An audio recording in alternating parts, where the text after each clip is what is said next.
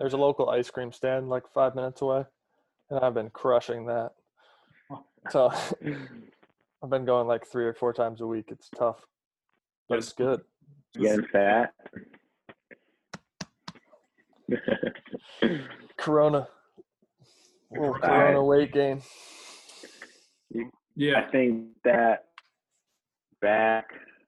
Oh, John, by the way, like, how's your internet connection? Because you kind of go in and out. Oh, am I? Yeah, is it like, are you far away from your router? No, I'm right next to it. I probably just have shitty internet.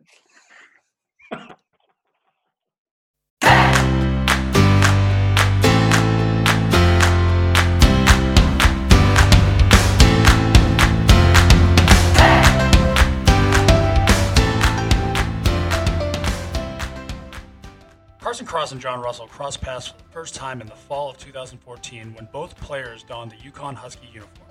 After dominant college careers, both pitchers were later drafted into pro ball with the ultimate dream of becoming a big leaguer. I spoke with Carson and John recently about how the UConn baseball program helped prepare them for pro ball, why amateur players should factor in age and opportunity when deciding to go pro, and how Carson is helping pitchers across the region with his free at-home throwing program online during the coronavirus pandemic. When I thought about getting you guys both on a call, the number one question I had was looking at the UConn program and realizing how successful they've been at getting guys to pro ball and probably the best New England program the past 10 years. One, do they do a good job, better job than others at recruiting, or do they do better job than others at preparing guys for pro ball? Or is it a little bit of both? I'd say it's a little bit of both. I mean, they've definitely built some momentum, especially after like my freshman year there with the 2011 class.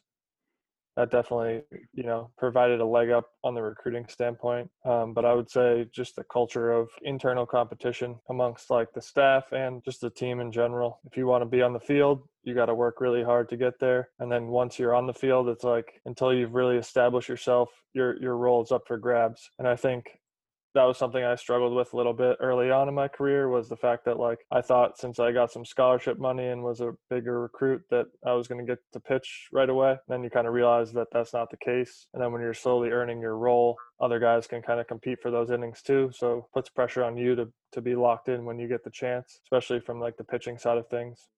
It's a little different for me because, I feel like some guys go to UConn for that reason. They go because they see a lot of guys who get pro, and that's up to them. That's a good recruiting tool for them. But campus my freshman year, that was not that I didn't want to get drafted eventually, but it wasn't that way I went there. My end at that point. I think the name that they built just in and of itself helped them get more drafted, because a guy like me who's first round talent, but if you have guys like Anthony Hayes and Montgomery, guys like that, like top 10 round guys, there's going to be scouts there to watch them. So just kind of inevitably, if I'm coming in the game for them and the scouts are still there, look at me, definitely helped. I think that was a big reason why they're starting more and more guys. There's also a ton of talent on those teams. You realize how deep those teams with some of the guys that don't. When I was there was where had me, Pete Poulin, and Jake Wallace all on the same team, and not to say that we were all there, but the rosters just are when you go back and actually look at them. You hear it a lot in like football programs where, especially like the draft was last night, and like you hear the commentators talk about, well, this college program really runs a pro style program. Like, is there any baseball equivalent to that? Can you compare your professional training to your college training? Definitely differences between, big differences between professional and college baseball, but I think that the values that Coach Patterson and that staff that they teach there are very similar to what help you be successful in professional baseball. And I think that's why you see a lot of guys come out of the university and continue to have success in pro ball. Yeah, I would agree. I mean, they definitely push for you to take control of like your own development in some capacity, which I think is super helpful for once you do get away from school. Like if everything is laid out for you perfectly day by day in college, then you get to pro ball and you don't know how to manage your time or what to focus on, then and I mean, you definitely see that in the pro sector where some guys were higher picks in the draft or higher round picks, and they don't really know what they're good at when they get to pro ball. And it's basically because they've been in like a system per se. And so I would say one thing that was really cool at UConn was we were kind of really allowed to do what we wanted as pitchers. So if I wanted to throw a certain pitch or pitch a certain way, I could kind of do that. It wasn't like I had to conform to some specific regimen or technique or pitch selection, stuff like that, which I thought that was really cool because we're all different and we all have different strengths. So that's a great point because you hear a lot of that with some programs in college where, well, if you go here, they're going to change the way you pitch. Or like, I think one program that comes to mind is like Virginia. Every Virginia pitcher has that little knee bend when they pitch. And you see it in pro ball a lot too, where you'll get someone who's very mechanics oriented, and then the next pitching guy the next year at the next affiliate is not really worried about your mechanics as much as your pitch selection or something else. Like where I remember like one pitching coordinator with the Dodgers we had was just like obsessed with breaking down video of where the delivery is going wrong. And then like the next guy that came in after the other guy left was more like, don't worry about your mechanics, just throw the ball there, which I thought was interesting because it's almost a complete inverse. Yeah, and I know for a fact that that's like a big thing that Coach Mack, the pitching coach at UConn, keeps in his recruiting, kind of himself into like a box of player types to recruit. He really prides himself on the fact that he'll have a 5'10" guy, in the bullpen who can throw strikes, and a 6'6" guy who's the starter. And because I know that he believes if all I have is 6'3" pitchers who throw ball, slider, change up, if my starter can hit around, I'm just going to put in their 6'3" righty who throws the same pitches. Like what's going to be the difference? He's probably just going to get hit too. So I know that that's a big recruiting philosophy that he follows, which I think is awesome. Carson, is that kind of what you believe? Individualization, as far as how a guy pitches, isn't that important? Yeah, big time. I mean, it's like anything we do, we're going to have like slightly different tendencies or like deliveries, mechanics, thought processes. Like I'm sure if you asked John and I what we were both thinking on the mound at the same time, it'd probably be pretty different. And then same thing if you ask Pat or someone else, like we all are our own beings. And I think with pitching, especially like trying to have guys. Pat Rotolo was thinking anything on the mound. No, just turn up the heat. But yeah, like certain people can handle certain things. And so you got to kind of let guys have some freedom. Ultimately, they're the one out there who has to get the out. It's much better to be a believer in what you're doing rather than trying to live up to the expectations of something you don't do, which I think is huge. Something that I think is pretty good for kids to hear, especially draft eligible guys. Age is such a high value in pro ball. So like, even though the draft is going to be shortened or free agency, like signing will be limited in terms of money that can be spent, like how valuable it can be to get into an organization. John, how old were you when you got drafted? Were you 21 or were you older than that? I was 21, yeah. So my junior year, but I was pretty old in my grade. So I was 20 at the time, yeah. And then, so how old are you now? 24. Okay. So for me, I was 24 going into my first spring training. So because I ended up being a fifth year senior, so it didn't bode well in one sense. But like if you get into an organization at 21, you're pretty much, especially if they invest in you a little bit, right? You're looking at least like a 3 to 5 year window of opportunity versus if you're getting into organization at 22, 23, then your window of time within an organization is a lot shorter. And I think especially for guys up this way that have never really been around baseball at that level. Baseball at UConn, we had that level, but it was in kind of a small niche, right? And then the Cape exists, and if you see that or you get to play there, you kind of see talent that exists elsewhere. But I know for myself, like getting into an organization, you show up, you got a good chunk of Latin American players that have elite skills that you've never seen before playing in America, especially as a kid. And you find out that they're, 3 or 4 years younger than you. And then you also have a bunch of guys that kind of go out of high school that you didn't even know existed because they weren't playing in college with you. So I think one thing that's super valuable and for kids to take into consideration is their age when they have the opportunity to go into pro ball. So if you're a Northeast guy and you're 21 right now and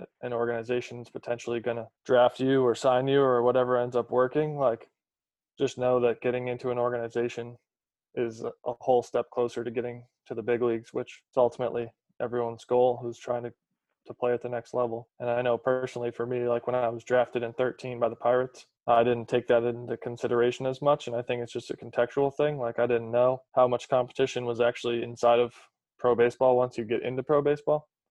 I kind of thought like once you get into pro baseball, it's like the next stepping stone to the big leagues rather than like almost a whole new wave of competition for you to sort through. So Chris, is that something that like you deal with guys at all, or like guys who are like high school? Because like that's something that now I understand a lot more is like if a team's going to give you like a couple $100,000 out of high school and you really want to be a big leaguer, like there's a good chance that that's probably the best route for you. But a lot of people are like, yeah, but college, you know, and it's like from being on both sides of it as a player and a coach now, I kind of noticed that like high school guys, like you just have so much time to adapt to like the pro lifestyle of playing every day and traveling all the time. And there's a lot more competition for your job. So my point of view is like first and foremost, there's no general answer, right? So like you have to look at the person first and like if he's equipped for skipping college or if he's equipped for actually potentially spending 2 years in Arizona or Florida, where you guys know that you're not going to have any fans really at the games. It's hot as hell during summer. Yeah. You're playing baseball at full go, and right around that time where it's your second year, you don't break camp with the full season clubs, and you realize that you're going to be in extended spring training for the second year or whatever. I mean, that can be crushing because for a 19 or 20-year-old player who's just like, I just want to go.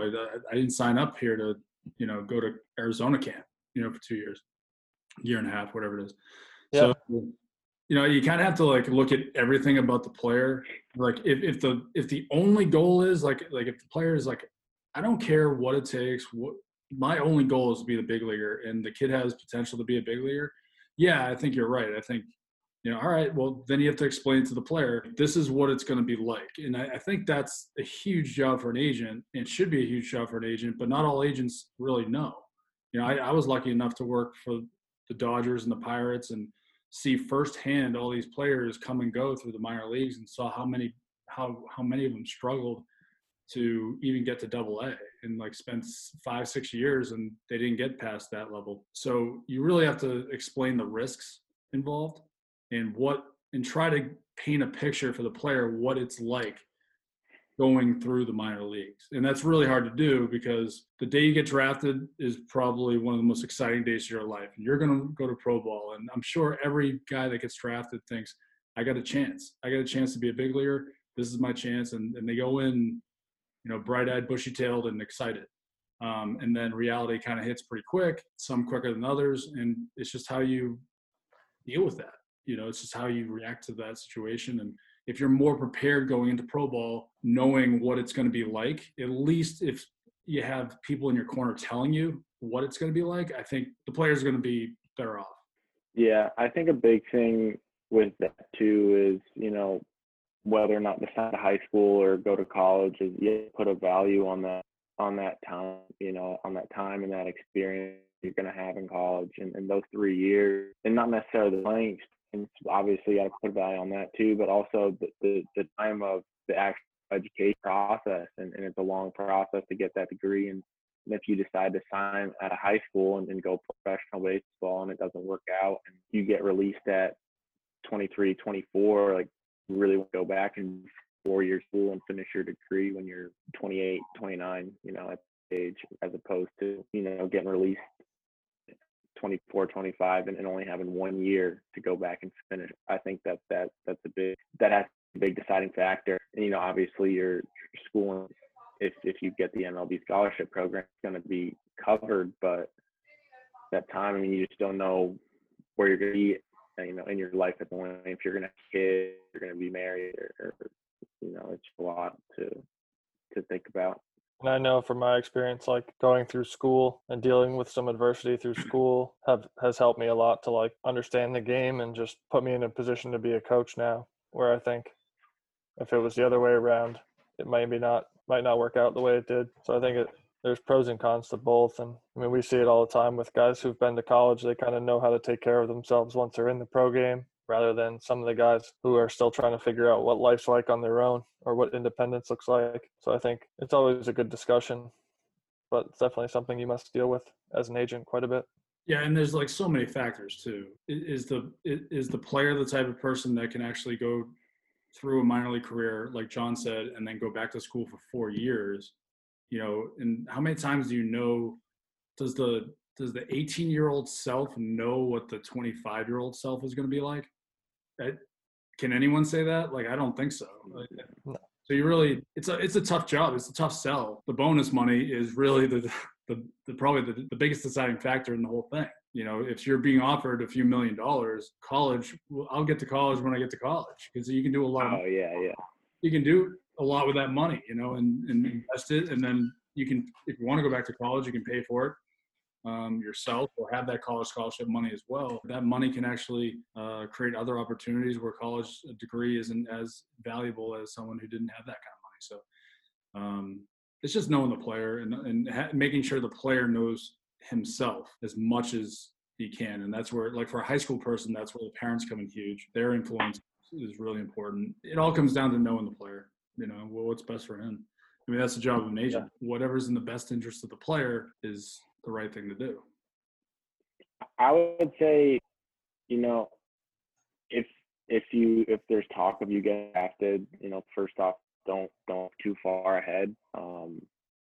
You know, obviously you got to be prepared for the draft, but you can't be thinking about draft in February, you know, before it starts. You know, your job is to the next game that's on your schedule when you're in college, and you know, but also, you know, I think Coach Penders gave me great advice. He said, do your research, you know, find guys with similar body types to you, similar numbers to you, who got drafted here, see what they score, you know, similar player types basically. And, you know, we try and figure out what your value is going into the draft, and, you know, from pick your number that you're willing to sign for, and if you're actually worth that number, then more teams will give it.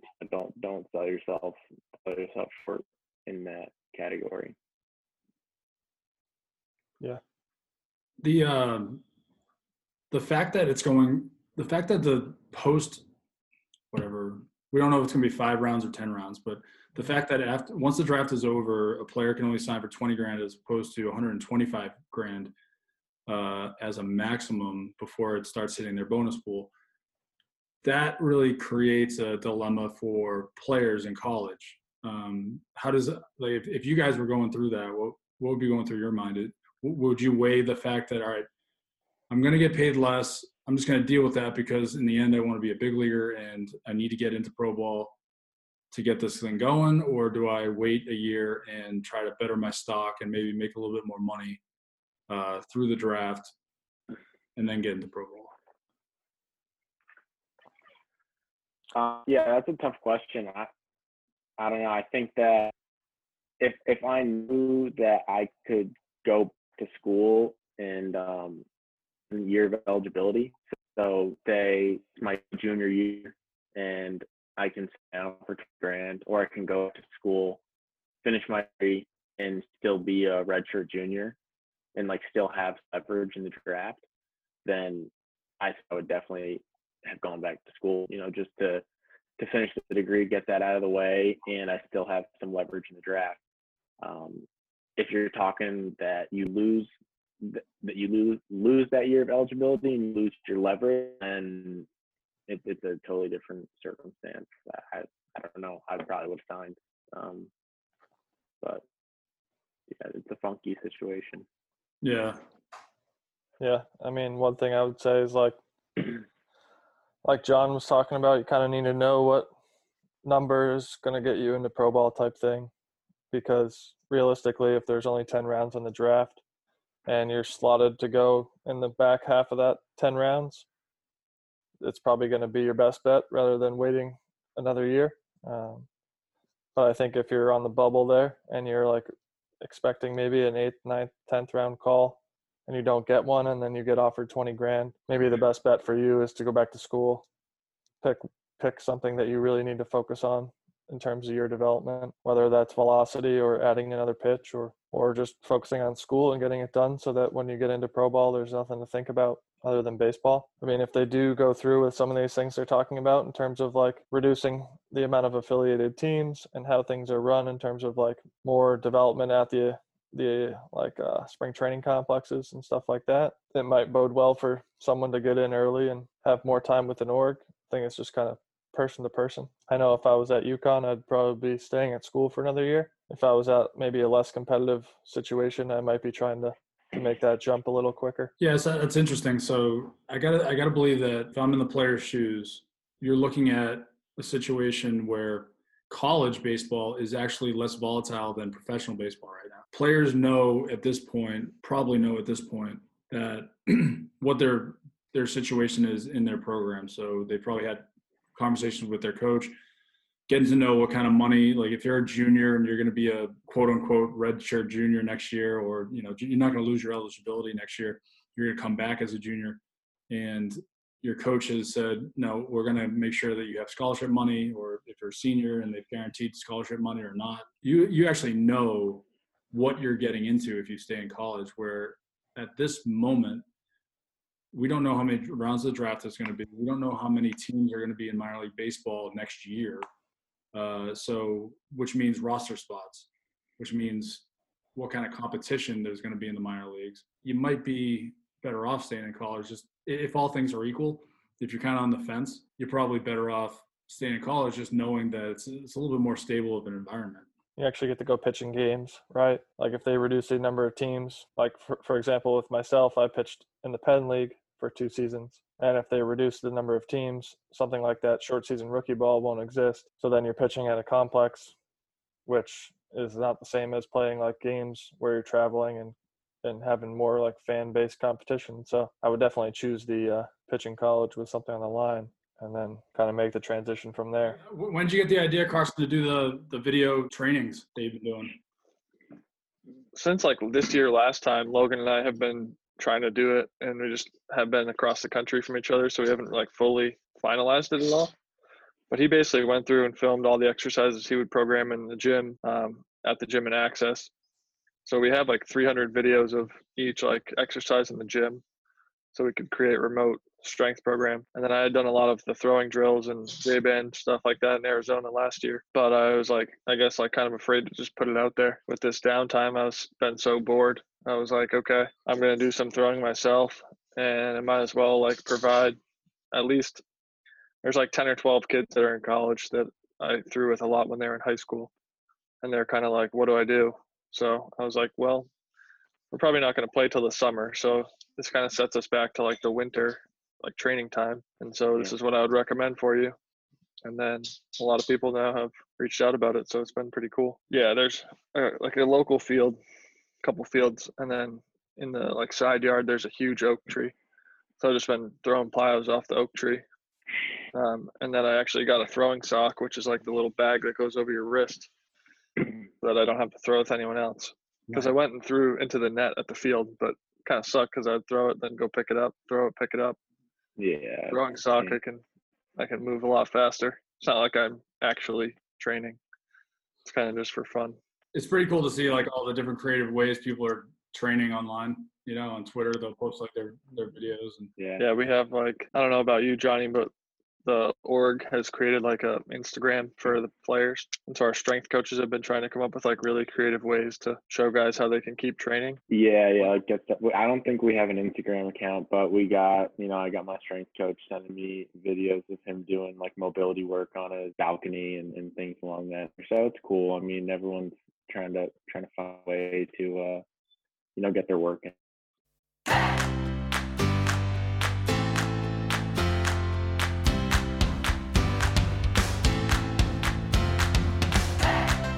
Thanks for listening. Your support is greatly appreciated, so please subscribe, like, and leave a 5-star review wherever you listen to your podcast. We will see you next week with another mound visit. You look like you got a haircut, Carson. Yeah. My hair was getting too long, and then my girlfriend decided to try to give me a fade in We ended up with the buzz cut. Turned into a buzz cut. Yeah. Yeah, I could probably use one pretty soon here. Yeah, I'm not taking off my hat. This thing's turned into a meme.